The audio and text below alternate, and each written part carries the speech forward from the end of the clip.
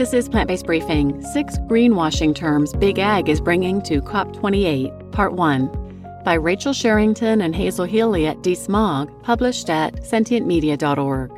And I'm Marian Erickson, and this is the Plant-Based Podcast, where I curate, get permission, and narrate a variety of articles on plant-based and vegan living. And I'm thrilled to have permission from Sentient Media to share their amazing content. This article is a bit longer than some, so it's a two-parter. I'm reading part 1 today, and tune in tomorrow for part 2, the second half. Now let's get to today's Plant-Based Briefing. 6 Greenwashing Terms Big Ag is Bringing to COP28, Part 1, by Rachel Sherrington and Hazel Healy at DSMOG, published at sentientmedia.org. Agriculture, which is responsible for over 1/3 of the world's emissions, will be under the spotlight at the upcoming COP28 Global Climate Summit in Dubai.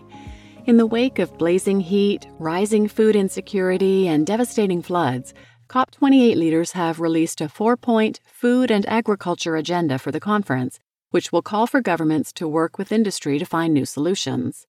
As some of the biggest companies, in particular meat and dairy firms, grow more concerned about their climate villain images, they're turning to greenwashing techniques, well-known tactics deployed by oil and gas industries, to shift the debate away from meaningful action. Often valid concepts in and of themselves, the problem lies in how they are touted as enviro-friendly actions while companies fail to cut their contribution to global heating. The agriculture industry has a lot to be worried about. Meat emits around 1/3 of global emissions of methane, and action to cut this greenhouse gas has been identified by the UN and world leaders as the quickest route to slowing global heating. Farming also relies on synthetic fertilizers that are both fossil fuel-based and emit greenhouse gases, and drives deforestation. Major food and farming corporations will be seeking to steer conversations in Dubai via an influential coalition, the Aim for Climate Aim4C initiative. Spearheaded by the U.S. and United Arab Emirates, UAE, Aim4C will be showcasing $13 billion worth of joint projects or innovation sprints, which feature many high-tech, climate-smart solutions that are favored by industry and include some dubious technologies unproven at scale. The phrases laid out below will also be in the back pockets of lobbyists, who doubled in number year-on-year in 2022, as an analysis by DSMOG revealed, linked here, and are expected to show up in force in 2023. As with the last summit, the risk continues to be that greenwashing leaves governments with a vision that tinkers around the edges, rather than a transformative one that creates food systems that are resilient and restore ecosystems, as Shefali Sharma, director of the Institute for Agriculture and Trade Policy, IATP, warned at COP27. With that in mind, here are some essential greenwashing terms to watch out for ahead of Dubai Summit from November 30th until December 12th, 2023. Regenerative agriculture, often accompanied with carbon storage, no-till, and crop rotation. With host country the UAE spearheading a new regenerative landscapes project in close partnership with the likes of PepsiCo, Nestle, and fertilizer giant Yara, the term regenerative agriculture is likely to be a hot topic at COP28. In recent years, the biggest agricultural polluters and food corporations have embraced this term, which refers to a wide range of farming techniques that improve the environment. No-till and organic farming fall under the banner of regenerative agriculture, as well as the use of cover crops. All these methods can work to improve the soil, reduce air and water pollution, cut emissions, and boost biodiversity. However, a 2020 assessment of regenerative agriculture from the World Resources Institute, WRI, found that while good for the environment, it has limited potential to mitigate climate change. The science is also uncertain around soil's ability to store carbon, which can be easily undone through erosion or changes in land use or the weather. But this doesn't stop many companies from citing these approaches in net zero plans.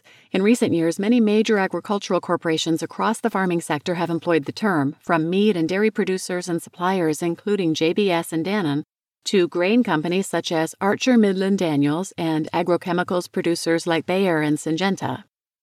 These big ag entities often link regenerative agriculture to carbon storage in the soil. The agrochemical industry says it's climate-friendly, for example, because pesticides can reduce the need for tilling, which releases carbon when farmers plow the soil to kill weeds, among other things. The meat and dairy industries emphasize how grazing livestock play an important function in regenerating and preserving grasslands, which can act as an important global carbon sink. The term is also trotted out by fast food company McDonald's, which, as one of the world's largest suppliers of beef, emits more greenhouse gases than American Airlines. Several AIM-4C innovation sprints are based on regenerative agriculture, including one on sustainable beef. But with emissions from beef production globally roughly equal to those of the entire nation of India, science thus far points to a shift in diets as the one surefire way to cut emissions. Nature-based solutions, often associated with trees, offsets, soil sequestration, conservation, nature positive. At COP28 this year, you'll be sure to hear this term, which big food and farming have recently rallied around. Nature-based solutions refer to anything that involves the use of the natural world to absorb carbon and remove harmful emissions from the atmosphere. This can mean restoring or protecting areas such as croplands, grasslands, wetlands, and forests in the interest of nature and climate protection. Food and farming companies have a particular interest in this. As potential providers and users of carbon credits, they stand to make money from selling products that allow them and other polluting industries to offset emissions elsewhere in their operations. Nature-based solutions is one of the only phrases linked to agriculture to be mentioned in the COP cover text. It was included for the first time in 2022 when food also got its first ever mention. This year, the term will likely be part of discussions related to negotiations around Article 6.4 of the Paris Agreement, which would provide the structure for a global carbon credit market. While the term lacks a widely agreed definition when used to discuss climate change, advocates of nature-based solutions say when managed well, these projects work, absorbing carbon, protecting ecosystems and wildlife, and creating jobs. But campaigners say the vagueness of the term leaves it ripe for corporate greenwashing. Offsetting schemes, for one, have been criticized as mostly junk and as a free pass to pollute for carbon-intensive companies. Oil giant Shell, for example, raised eyebrows by pledging to plant trees over a land area the size of Brazil.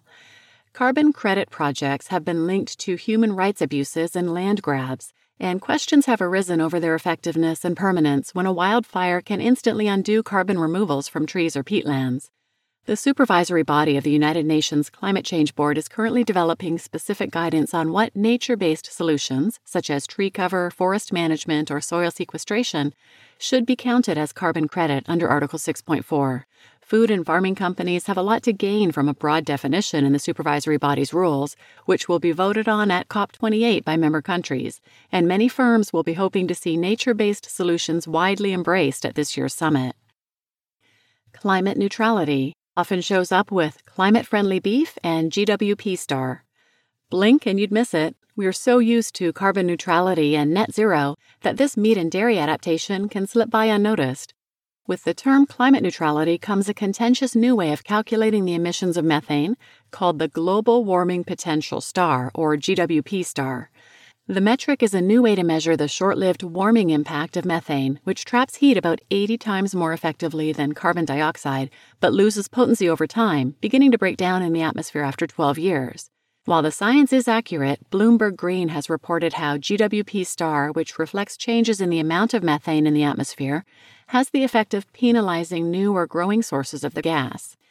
Director of Research at the Grantham Institute and IPCC author Yuri Rogel has warned that the metric can be applied in ways that have unethical consequences. He told investigative outlet Unearthed that GWP star could be used to give credit to high, steady emitters for polluting slightly less and put the Global South, where emissions are low but increasing, at a disadvantage.